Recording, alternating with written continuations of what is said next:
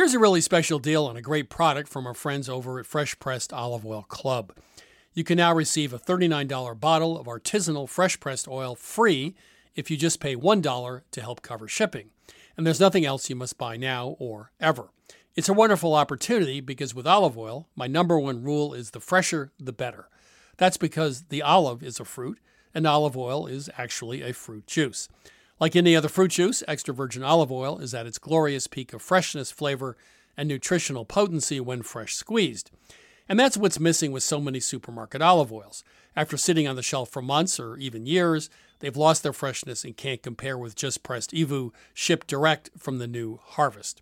Here at Milk Street, we really like these oils' vibrant, grassy flavors, as well as the intoxicating aroma, just like a garden in a bottle.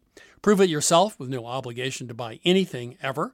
For your free $39 bottle direct from an award-winning artisanal farm, go to getfresh177.com.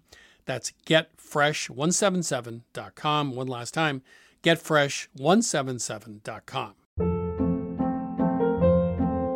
Hold up. What was that? Boring. No flavor. That was as bad as those leftovers you ate all week. Keke Palmer here, and it's time to say hello to something fresh and guilt-free. Hello Fresh. Jazz up dinner with pecan-crusted chicken or garlic butter shrimp scampi. Now that's music to my mouth. Hello Fresh. Let's get this dinner party started. Discover all the delicious possibilities at HelloFresh.com. Buying furniture is not easy. You want well-designed pieces that fit into a modern lifestyle, yet the look should be timeless. And you want a custom experience creating furniture designed specifically for your space. My suggestion is that you check out Cozy, a North American company that thoughtfully designs furniture for modern living. Their high-quality products are delivered quickly and are easy to assemble.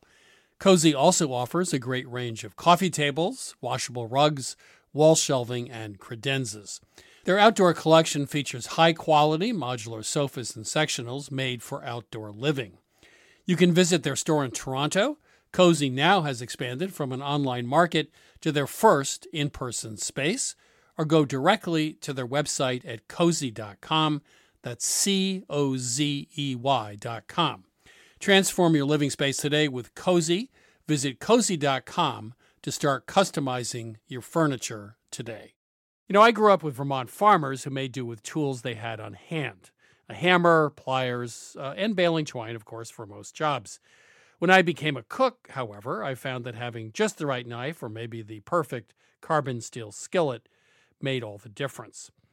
And the right tool also added pleasure to my cooking. I truly enjoyed my time prepping as well as cooking food. And that also goes for a car.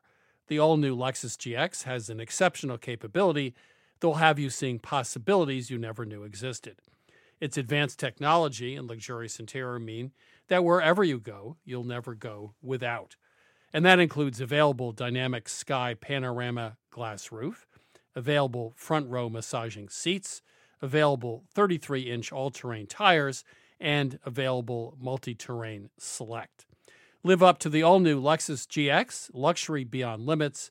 Experience amazing at your Lexus dealer. Hi, this is Christopher Kimball. Thanks for listening to Milk Street Radio.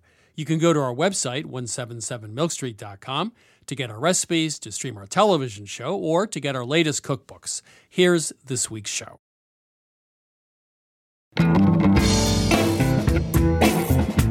This is Milk Street Radio from PRX. I'm your host, Christopher Kimball. Today we're chatting with weather anchor Al Roker about his new memoir, You Look So Much Better in Person. We dig into deep philosophical questions such as why does Goofy wear pants but Pluto doesn't? We also discuss on-set disasters at the Today Show and his mom's unique sense of humor.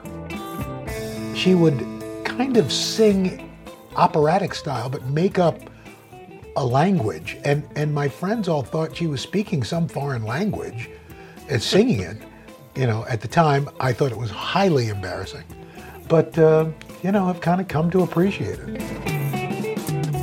Also coming up, we learn about words used to describe leftovers, and we present a recipe for a sweet and tangy Austrian plum cake. But first, it's my interview with Chris Taylor and Paul Arguin, who have competed in hundreds of baking competitions. Their book is called The New Pie. Chris and Paul, welcome to Milk Street. Thank you very much. Hello. Quote, their first long-distance date was baking the same cake, the Scarlet Empress from Rose Levy Birnbaum's The Cake Bible, over the phone. That sounds kind of like a quarantine date to me. But how did you come up with that? Well, this is Paul. So that was it was my idea. So after Chris and I were introduced, he was still living in Pittsburgh. I was living in Atlanta. And we were talking about, a variety of things. And we realized we both had a very extensive cookbook collection. That was the one cookbook, the Cake Bible by Rose, that we had in common. So I threw it to Chris and said, well, let's have our first date. You go ahead and pick something. And I was picturing, maybe a pound cake or something simple. He picks, of course, the Scarlet Empress. And so, we spent most of a Saturday whipping eggs and making our two separate cakes. But we got to know each other over the phone, eventually met in real life, and got married. Okay, on to the baking. American pie crust. I'm highly opinionated about this topic, as are you.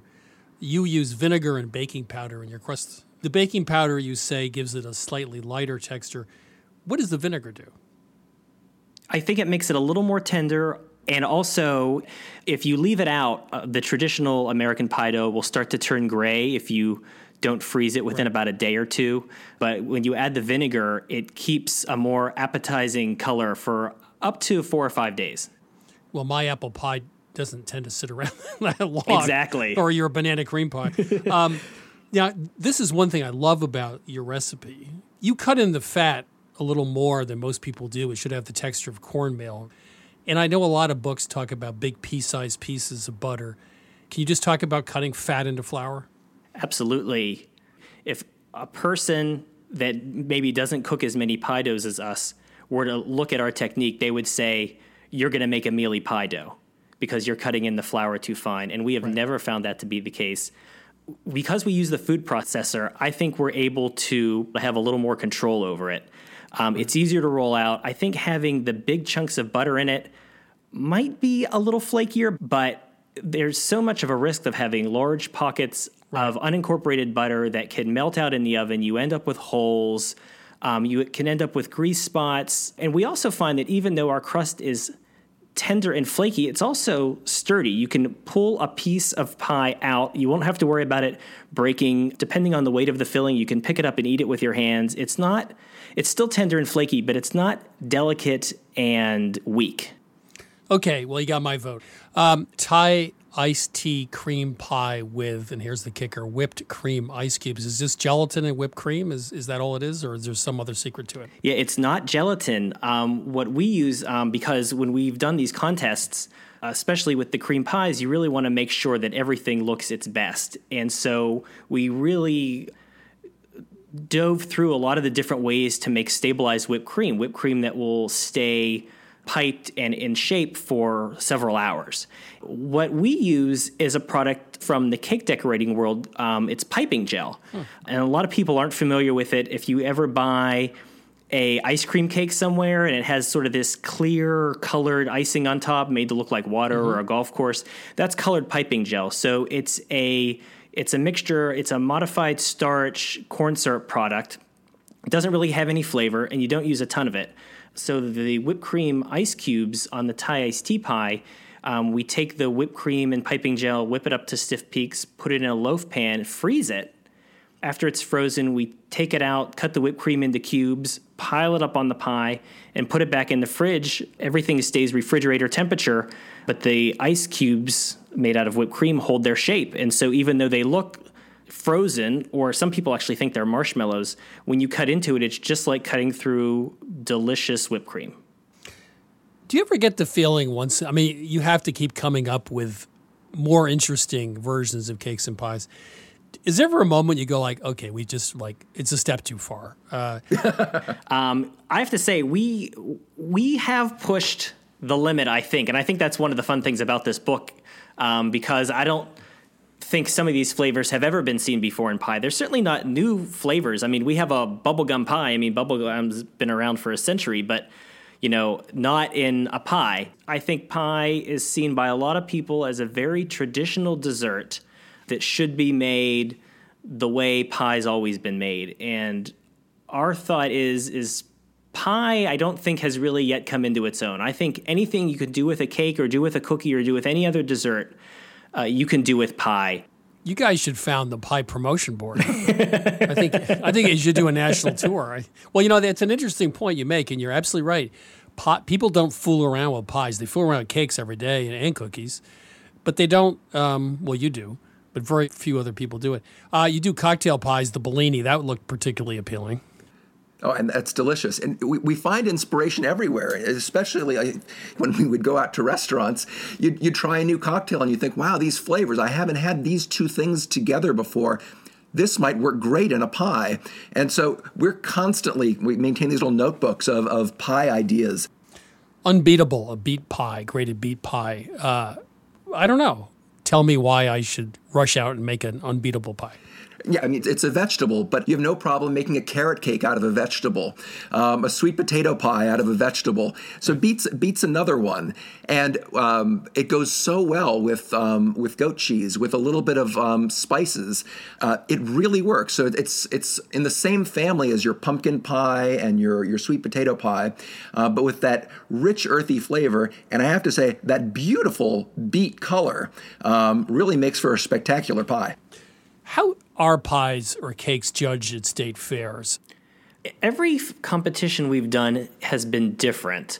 The National Pie Championship has a 90-point scale, so I think theirs is the most comprehensive. So they have things like what's called a pre-slice score, so what the pie looks like before it's sliced, a post-slice score, which is what the slice looks like after it's removed. Is it oozing, is it dripping, is it runny? And then they judge on the crust, they judge on the filling, they judge on aftertaste, and they judge on creativity and originality. So if you guys go out to dinner, would you always get pie for dessert? I mean, where does pie exist on your food pyramid of desserts? At the top? I love pie. Well, I didn't think you were going to say you hate pie, but I just wondered, I mean, since you do it almost as a living, are there other desserts that are things you just might order if you go out to dinner? I think out in restaurants, pie really isn't given the attention it's deserved. A lot of times it's the same key lime pie, pecan pie. They're forgettable in a lot of ways, unfortunately. And Paul and I have different flavor profiles that we enjoy. Paul really likes things like lemon, ginger, brown butter. I tend to like some things that are sweeter. I joke that I come up with baking ideas like a 8-year-old who's given $20 to shop at a gas station. So we'll usually pick something that we'll both enjoy or a flavor combination that sounds new. And so pie is near the top, but ice cream for me is really right there next to it. I like a nice bowl of cold, perfectly made ice cream.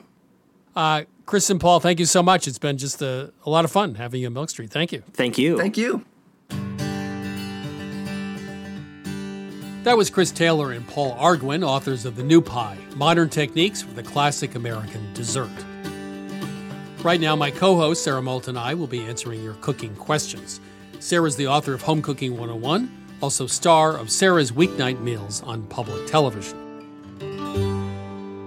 So, Sarah, before we get started, you mentioned to me that you have this fairly rigid schedule at night where you have a glass of wine and prep dinner and the glass of wine has to last. Do you ever do like the French aperitif or do you stick to just a glass of wine? Chris, I'm so boring. It's just straight wine. Occasionally I'll step out and have, the other night I got takeout and they delivered a margarita. That was really exciting. But no, I love my wine. It's just so simple. Wait. You ordered a takeout margarita? Really? Yeah. It was fantastic. Really? I got a mango jalapeno. And I have to say, really did clean out my nasal passages. Yeah. It was restorative in so many ways. I've never had a takeout cocktail. I'll have to give that a shot. It was so much fun. I wish I had one now. Okay, on to the first call.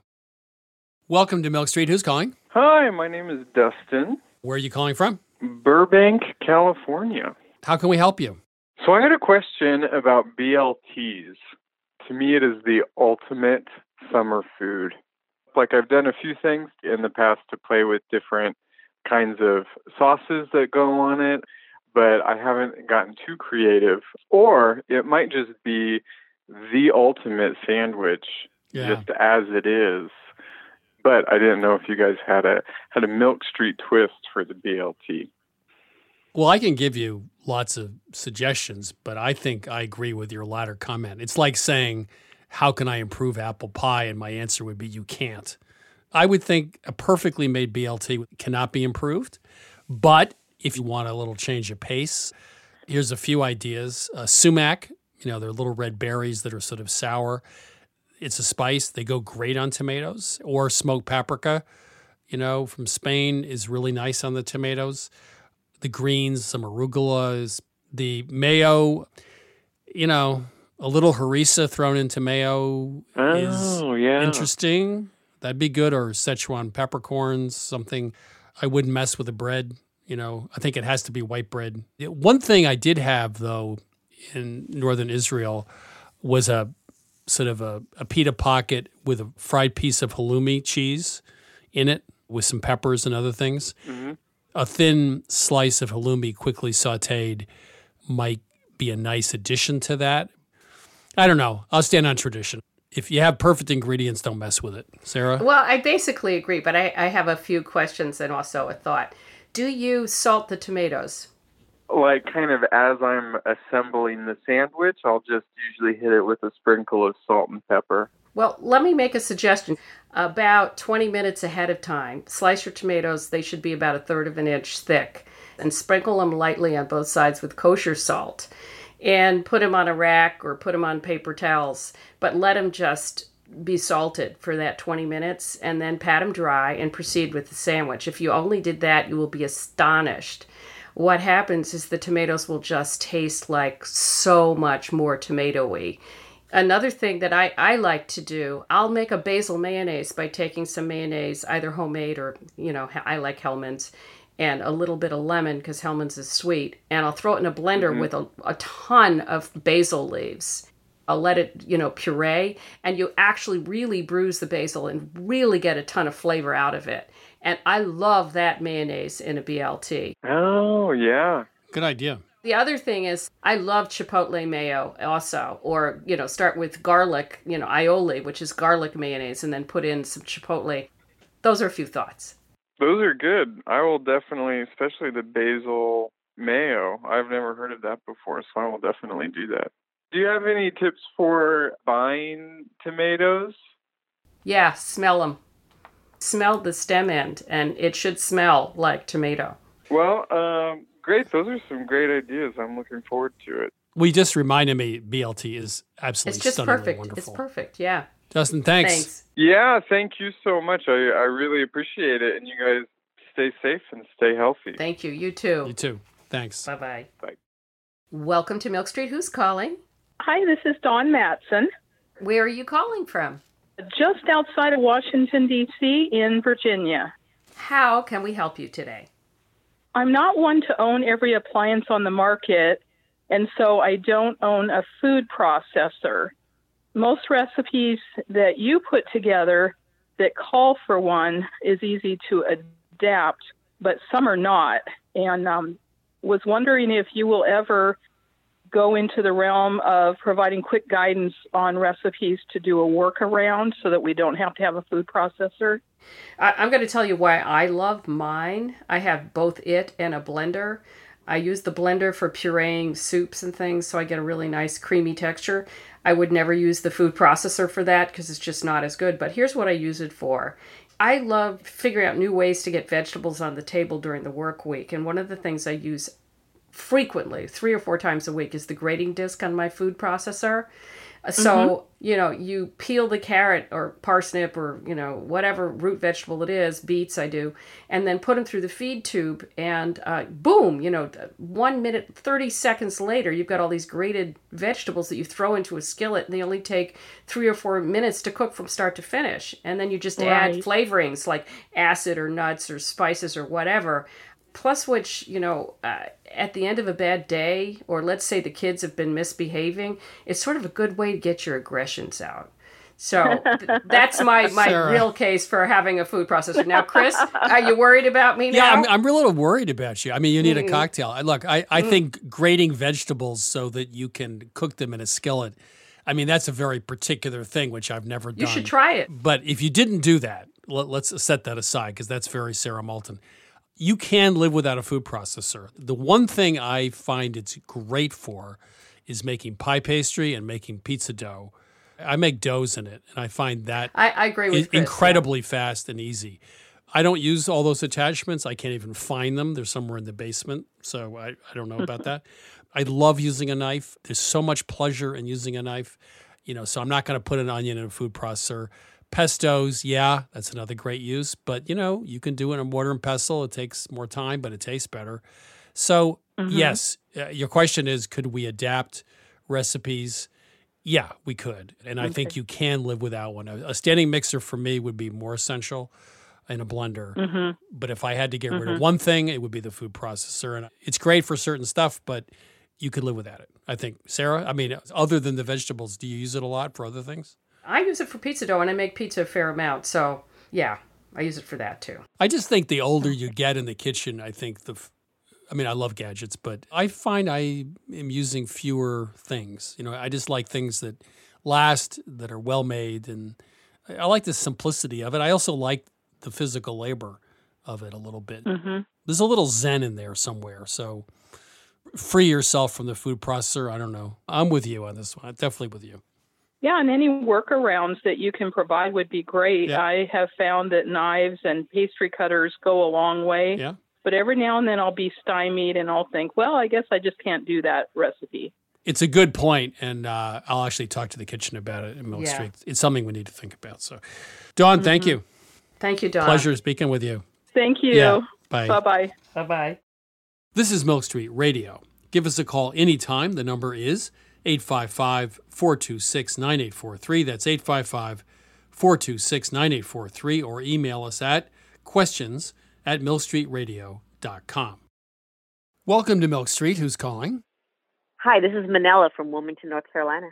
How can we help you? Well, a few weeks ago, I heard you mention something about sofrito, which hits close to my Puerto Rican roots. I was always taught to make it with onions and red peppers, garlic, capers, or whatever other olive was in the house, and occasionally cilantro, tomato paste, and one or two Goya seasoning packets. And then certainly I would saute it well before adding it to the rice or the meat that I was working with that day. But I often felt that the flavor sometimes got lost in the end.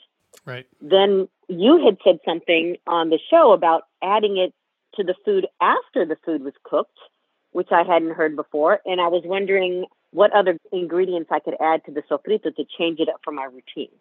When I talked about it on the show, I was talking about a trip I took to Mexico City, and I cooked with a guy, Eduardo Garcia, who he makes these great beans.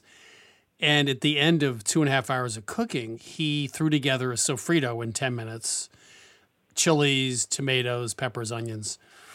He threw that into the beans 5 minutes before serving.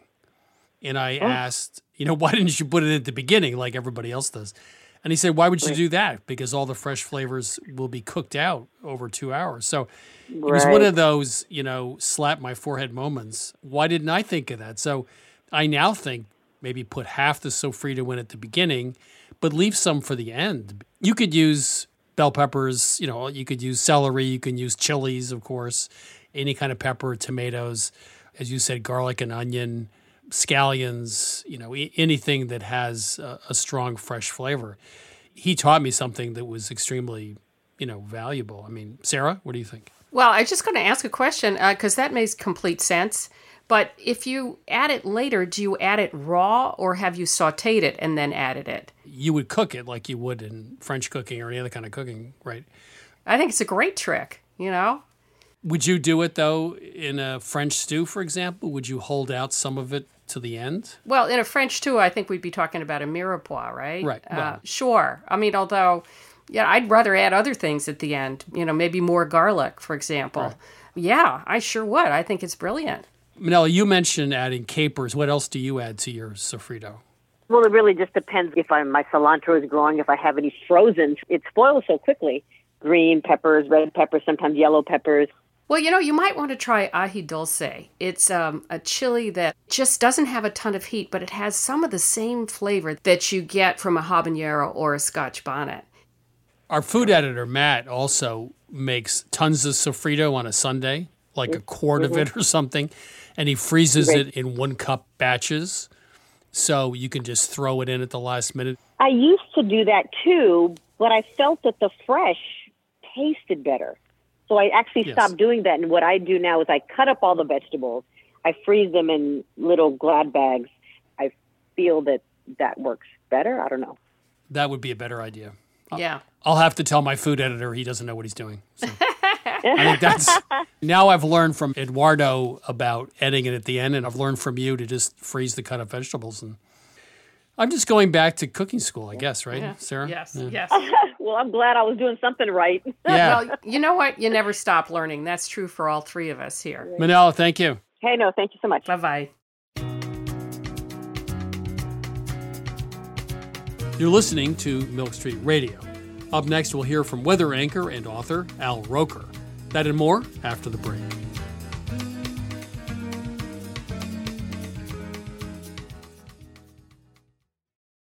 I'm Christopher Kimball, and now here's a word from our friends at Allagash Brewing Company, who love food as much as we do here at Milk Street. Hi, this is Jason Perkins. I'm the brewmaster at Allagash, and I've been making Allagash White in Portland, Maine since 1999. So a white beer is a very old style of beer.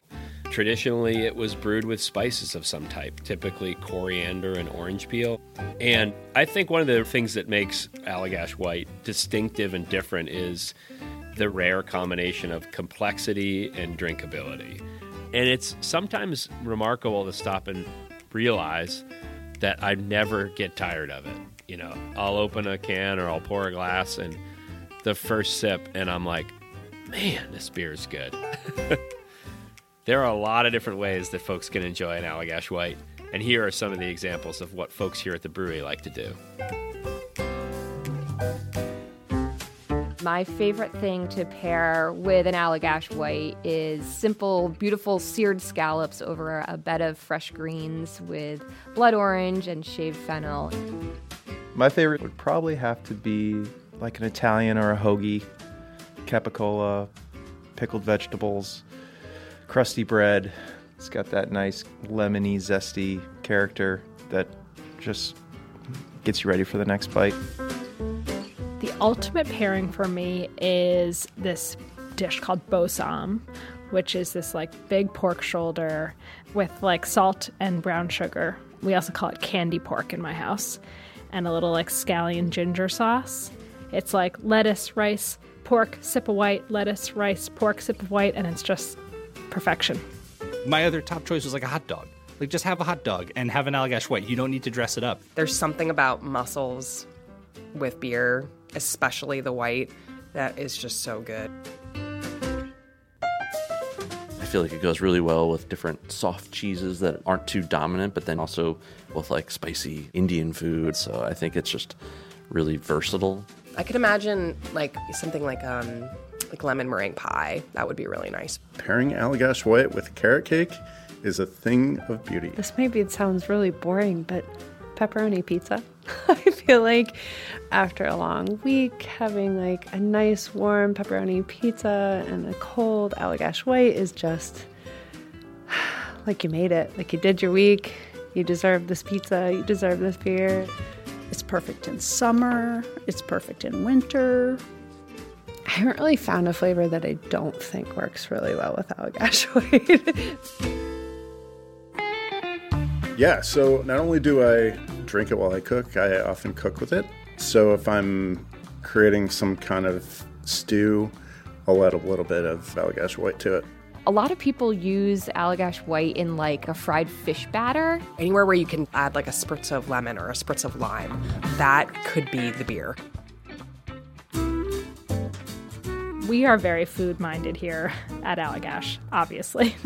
And I think because of that, Allagash White is kind of subtle in a way that not all beers are, and I think that makes it very food friendly. I think it tends to unlock qualities in the food that you otherwise wouldn't necessarily notice. Like it's not too hoppy or it's not too sweet, so it sits right in the middle and sort of brings the flavors of the dish to life. If you ask anyone here at Allagash, we're pretty much all stands for this beer. We love it so much because every time you have it, you pick up something new. Every time you come back to it, you're reminded like, oh wow, yeah, that's really good. This is Jason Perkins again. Just wanted to say thanks to everyone at Allagash for sharing. You can try Allagash White at home, too. Head to allagash.com/locator to find Allagash White near you. For 21 plus only, please drink responsibly. Allagash Brewing Company, Portland, Maine. I'm Christopher Kimball, and you're listening to Milk Street Radio. Right now, it's my interview with Today Show co-host Al Roker. He's the author of 13 books, including his new memoir, You Look So Much Better in Person. Al, welcome to Milk Street. Well, it's good to be here, Chris. Good to chat with you. You were born in Queens about the same time Yes. I was. I won't mention the year. And you said from my mother, I got a slightly twisted sense of humor, and from my dad, I got the work ethic. What was her sense of humor like? Well, it was a little biting. It was a little sarcastic. You know, like, for example, she thought it was funny. She would kind of sing operatic style, but make up a language. And my friends all thought she was speaking some foreign language and singing it. You know, at the time, I thought it was highly embarrassing. But, you know, I've kind of come to appreciate it. Your dad, there's a great story in your book where you're going to take the driving test. Yeah, you know, it was one of those things where we were literally going for the road test. And he said, you know, I don't really think you're that good at your broken U-turn. Let me just see you do a broken U-turn. And, you know, I kind of got halfway through the turn. And, you know, instead of stepping on the brake, I stepped on the gas. And my dad very quietly just said, brake, brake, brake. As we go over the curb, we run through our neighbor's prized rhododendron bush, brake. And he never raised his voice really. And I finally kind of snapped out of it and stepped on the brake. And he goes, all right, again. So we back off the lawn over the bush. And then he said, okay, leave a note for Mr. Verrain. And we leave a note, and then I went and took my driver's test. And by the way, passed. And then afterwards, you know, the next day, patched up his lawn, went to the nursery, bought a new bush, planted it, and apologized. One of your themes in your book is don't give up. Your first job as a weatherman, you say in the book, I wouldn't stop until A, I got the job, or B, when they issued a restraining order against me. So you were relentless. And as you said, you got the job not because you were necessarily the best candidate, but you just hustled more. I hustled more, and like in the case of my first job doing weekend weather, I was cheap. I was a college student. You know, the news director said I can afford a drunk or a college student. And I was making $10 a newscast. So, you know, but I kept calling him. And he turned out to be a terrific mentor. You've done a lot of interesting segments over the years, but I particularly love the Daniel Boulud episode where you go work in the restaurant one night and someone comes up to you and says, see that expletive entree right there? If you don't get that out now, I'm going to stab you in the eye with a boning knife. Yeah, you know, because it's the epitome of civility and gentility, fine dining at its best, very quiet, hushed tones. And then you go in the kitchen, and I'm just stunned they're not bringing people out in body bags. You know, it's like, and I was petrified. You know, we did this segment where Danielle Boulud was going to do the weather, and I would step in as a chef. You know, on a Friday night pre-theater dinner, It was like, what was I thinking? You know. Let's talk about when things go wrong. I did a segment on the Today Show years ago. I almost burned down the set, I remember. I don't know if you remember that one, but you did. Yes. Yeah, you do remember. Oh, that's great. Thanks, Al. That's terrific.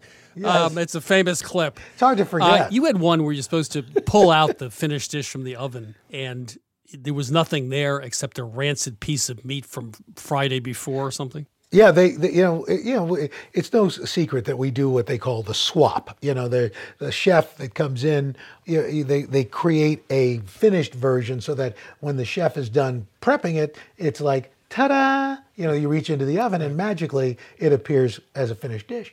Well, sometimes we're just rushing so much and they're zipping things on and on. They had not put the finished version in, and in fact had not even looked in the oven from the Friday show, and it was a chicken dish. Oh no! And I go and you're keeping eye contact with the camera, right. So you kind of open the door, where everything is, and you just reach in and pull it out. Ta-da! Yikes! What the hell is that?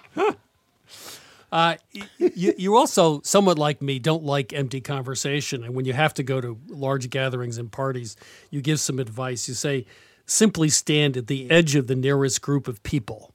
Well, here's the thing. Most people don't really care what you have to say. And so I find if you stand on the periphery, and every now and then just fire in a question, and then they start talking, and then you back away, backwards though. So people still see you, but you are slowly receding in the distance. But they can still see you. So they get the impression you're still there. But you also said in the book, though, you said, if all else fails, simply resort to this gem. What's your favorite sandwich? Yeah, because everybody's got one. Right. And that's one of those things that I don't care who you are. I don't know how high and mighty you are. Everybody likes a sandwich.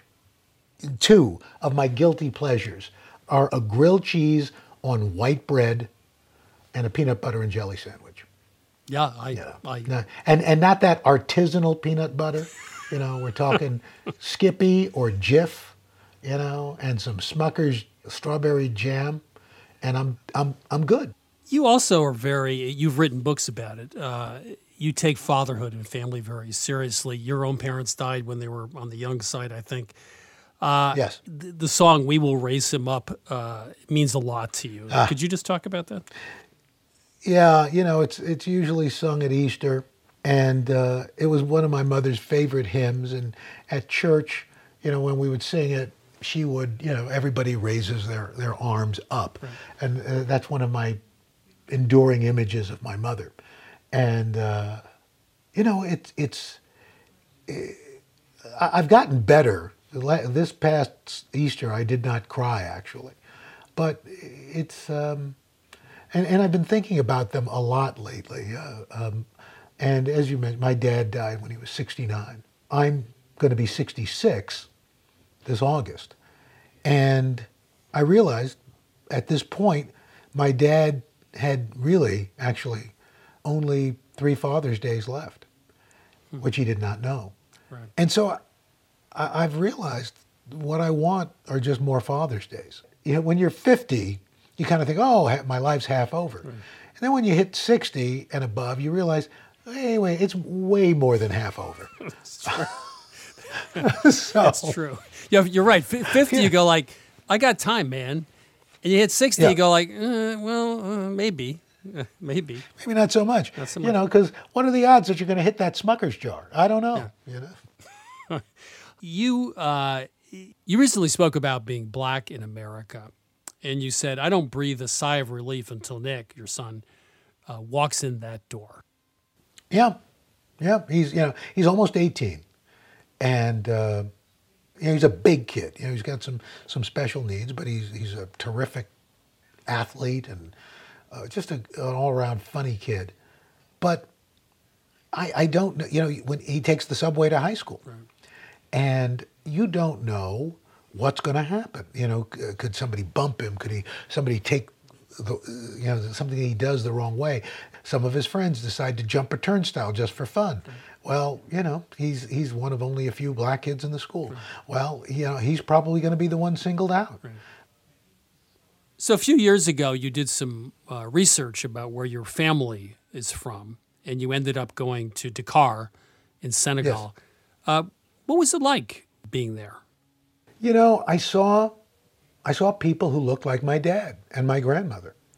I saw a population of people that talked a lot of trash, talked a lot of smack, loved a good laugh. And these were all things I saw in my father's family.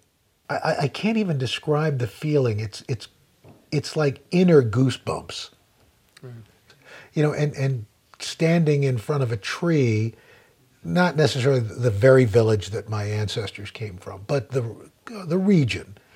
And you're standing at a tree that's like 900 years old. Right. And it's the communal meeting place of that village. It touches you. You also ask some deep philosophical questions in your book, like, I like this one. Why does Goofy wear pants and drive a car and Pluto gets terrorized by Chip and Dale? I never thought, like, why is one of them wearing pants and one isn't, right? You know, these were deep, meaningful questions my friends and I would discuss in high school. It's shocking to me that we never went to prom.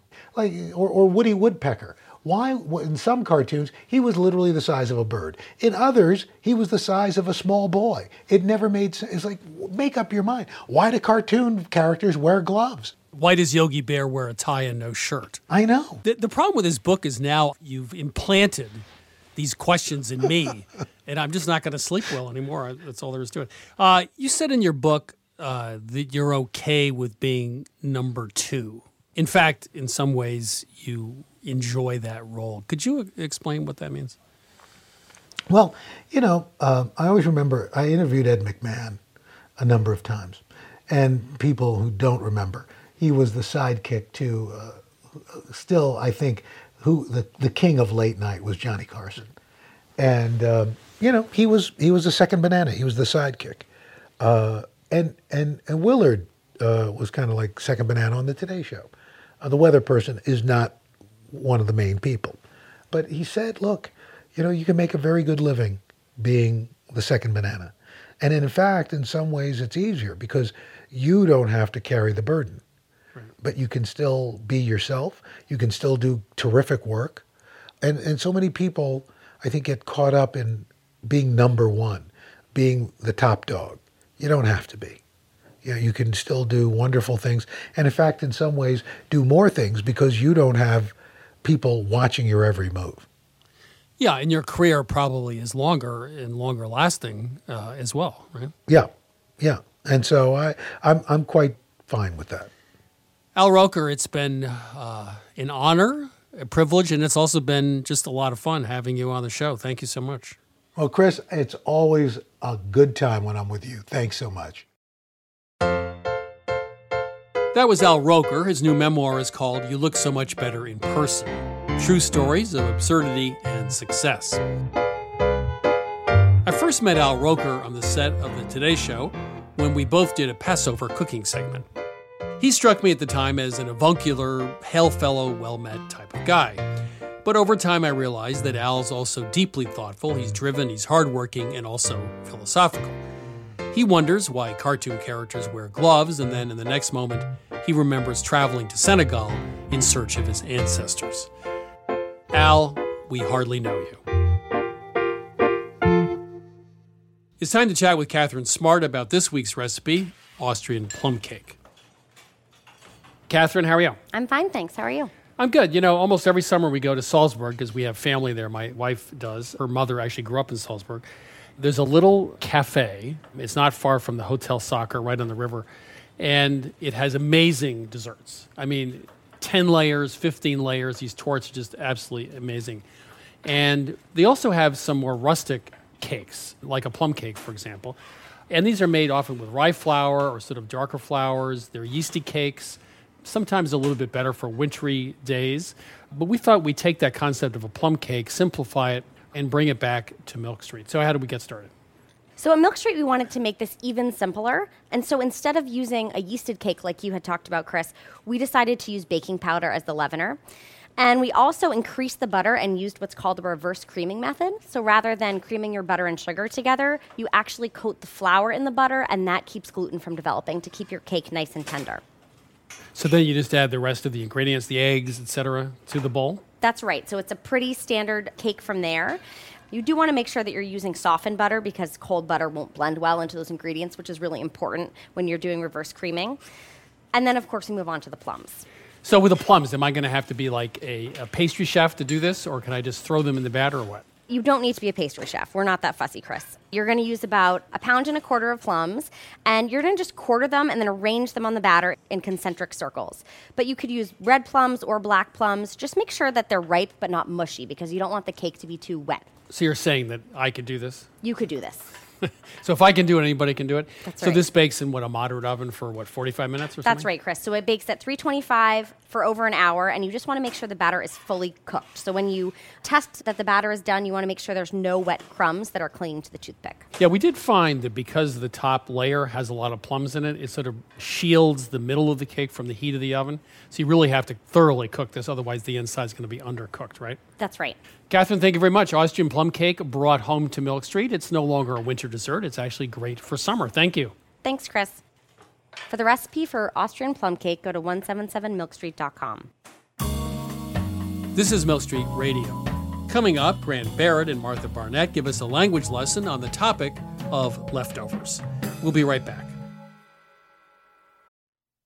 You know, wonderful pistachios have become my go-to snack. Now, I could list all the health benefits. They're a good source of protein, fiber, and unsaturated fats, but for me, flavor comes first, and that's why it's pistachios, not peanuts, in our household.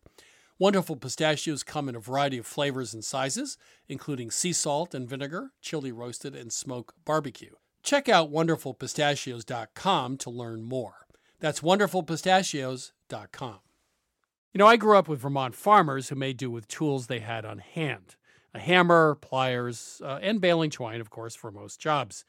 When I became a cook, however, I found that having just the right knife or maybe the perfect carbon steel skillet made all the difference. And the right tool also added pleasure to my cooking. I truly enjoyed my time prepping as well as cooking food. And that also goes for a car. The all-new Lexus GX has an exceptional capability that will have you seeing possibilities you never knew existed. Its advanced technology and luxurious interior mean that wherever you go, you'll never go without. And that includes available dynamic sky panorama glass roof, available front row massaging seats, available 33-inch all-terrain tires, and available multi-terrain select. Live up to the all-new Lexus GX, luxury beyond limits. Experience amazing at your Lexus dealer.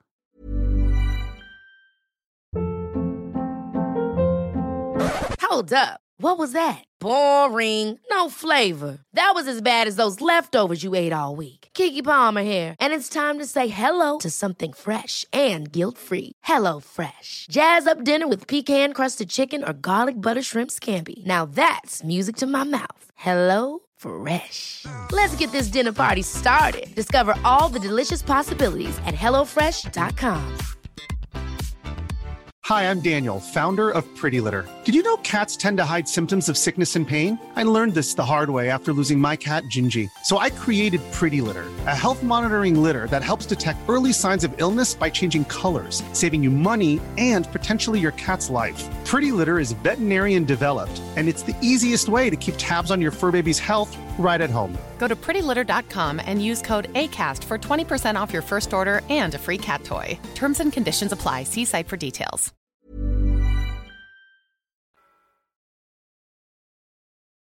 This is Milk Street Radio. I'm Christopher Kimball.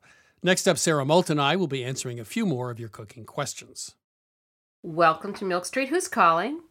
Allison Case. How can we help you today? I have been making challahs, but my challahs have really not been coming out very fluffy. They've been pretty dense. They're just not as fluffy as the ones I buy in the bakery. Let's start with whose recipe are you using? So I've actually bounced around a little bit. I was using the New York Times recipe, but it didn't have a 3-rise. It wasn't 3 rises for the dough. And now I've been using a 3-rise challah, and that has definitely helped the situation. Now, does this recipe that you're using have you weigh or measure the flour? Measure. Yeah, that could be the problem right there. I would find a recipe that has weights. What kind of flour are you using? So I've actually been using the King Arthur flour. All-purpose or bread flour? You know, I was using all-purpose because I didn't realize there was a bread flour. I'm a novice, if you can't tell. Don't worry about it. Then I realized there's a bread flour, and I was thinking maybe I should switch to the bread flour since I am making bread. And then my last question is, what kind of yeast are you using? I am using active yeast. And you put a little pinch of sugar in there to see if it's alive before you do anything else with it. Exactly. You might want to try, again, King Arthur flour. They have something called Safe Instant Yeast. The thing about instant yeast is it's more alive.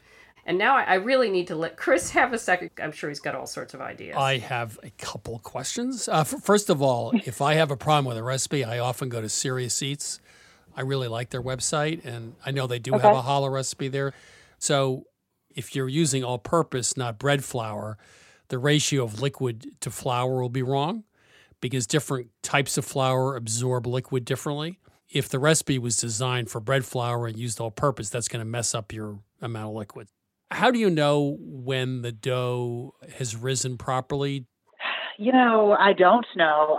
The recipe that I started using had me put it in the oven for the first rise and then don't turn the oven on. Instead, just put some boiling water underneath it and then let it sit there for an hour.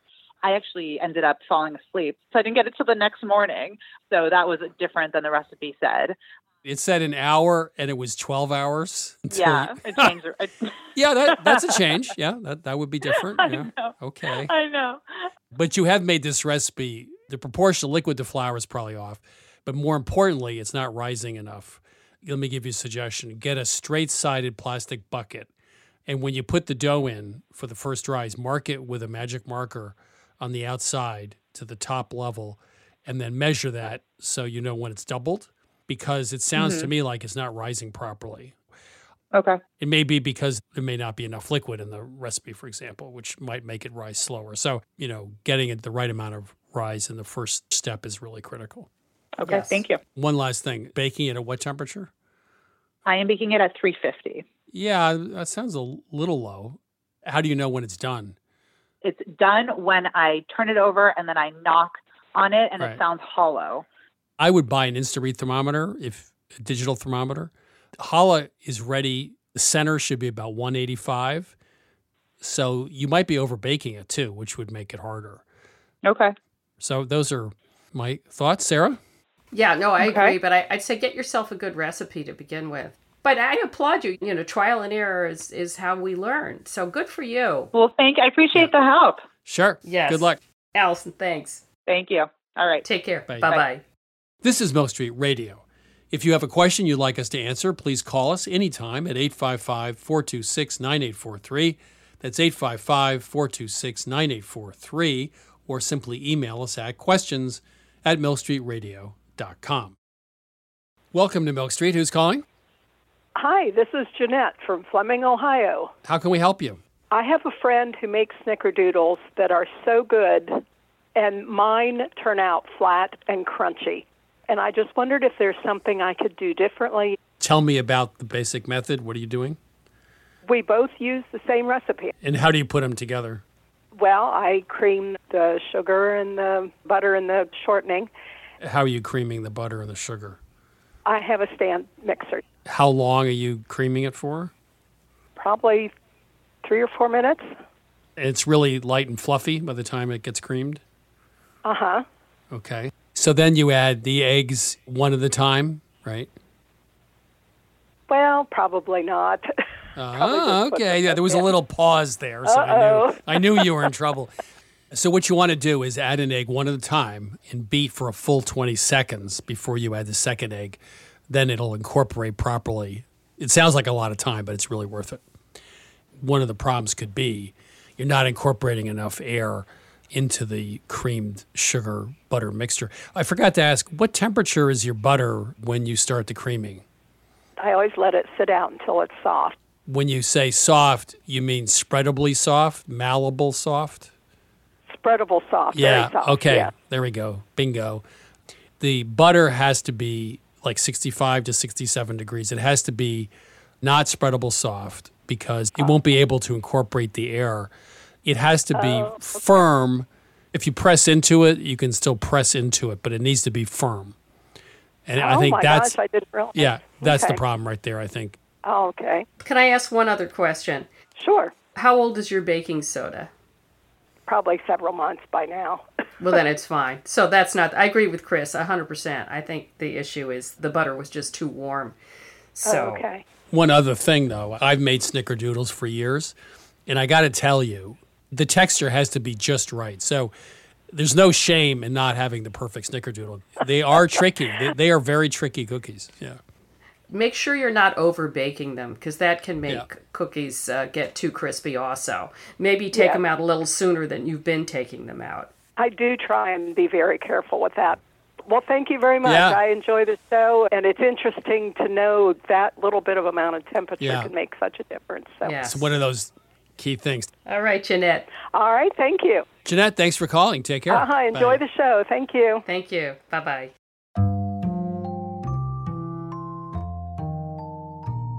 This is Milk Street Radio. Now it's time for this week's cooking tip from one of our listeners. My name is Barbara Wurtzel, and here's my tip. As a coffee drinker, I'm spoiled. Our local coffee roaster provides whole beans that we grind ourselves whenever there's coffee left over, especially in the summer. I freeze the leftover into coffee cubes. Later on, I can add those coffee cubes to seltzer or iced coffee for extra flavor. That's my tip. If you'd like to share your own culinary hack or secret ingredient on Milk Street Radio, please go to 177milkstreet.com/radio tips.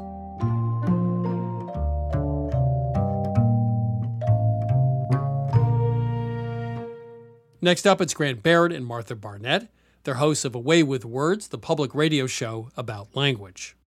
Grant and Martha, welcome back to Milk Street. Thanks, Chris. Hi, Chris. So, what words have you up at night this week? Well, I've been thinking about leftovers, but I've been thinking about the language related to food that we reuse or repurpose. And there's a ton of stuff here. Martha's got a ton of stuff that she knows. One of the words that she used to use for her blog comes to mind right away. Martha's ort. Oh, yeah, that's O-R-T, and probably your cruciverbalist listeners know this term because it's a handy word in crossword puzzles if you're talking about a three-letter clue, ort or orts, O-R-T-S, which means leftovers. And it goes back to an old word that may have to do with fodder for animals. Ort was a name for a grain of some kind? Well, it's the fodder that they chose not to eat or what they haven't eaten. I see. So animals are messy when they eat. So it's the stuff that falls out of the manger or the hay or something on the side. But I'm also thinking about the word leftovers itself. The leftovers isn't really that old of a word. We used to use two other words to talk about leftovers in English.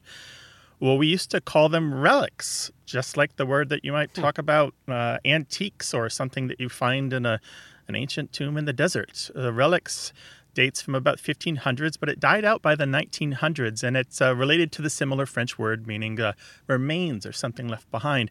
But before relics, they were called relief.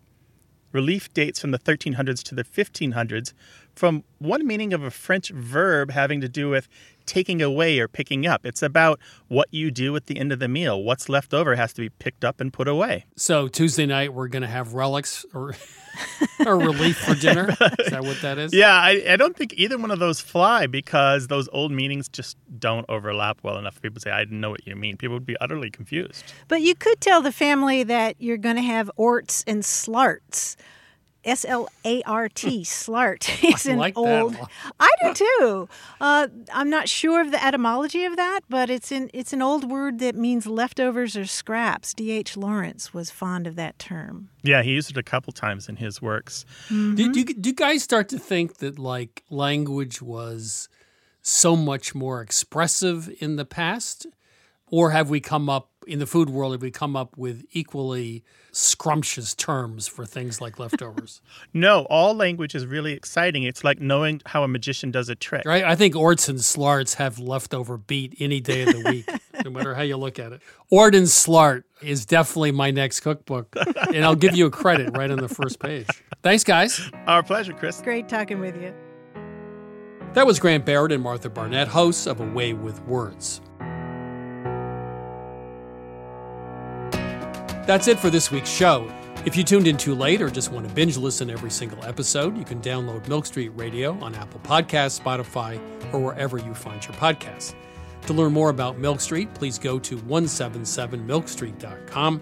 There you can find our recipes, take a free online cooking class, or order our latest cookbook, Milk Street Fast and Slow, Instant Pot Cooking at the speed you need. You can also find us on Facebook at Christopher Kimball's Milk Street, on Instagram and Twitter at 177 Milk Street. We'll be back next week with more food stories, and thanks, as always, for listening.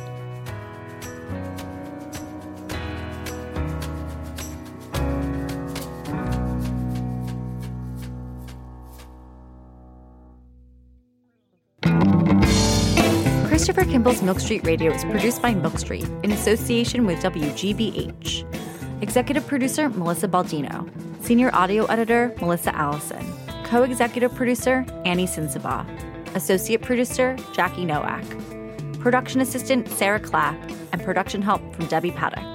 Senior audio engineer, David Goodman. Additional editing from Vicki Merrick, Sydney Lewis, and Samantha Brown. And audio mixing from Jay Allison at Atlantic Public Media in Woods Hole, Massachusetts.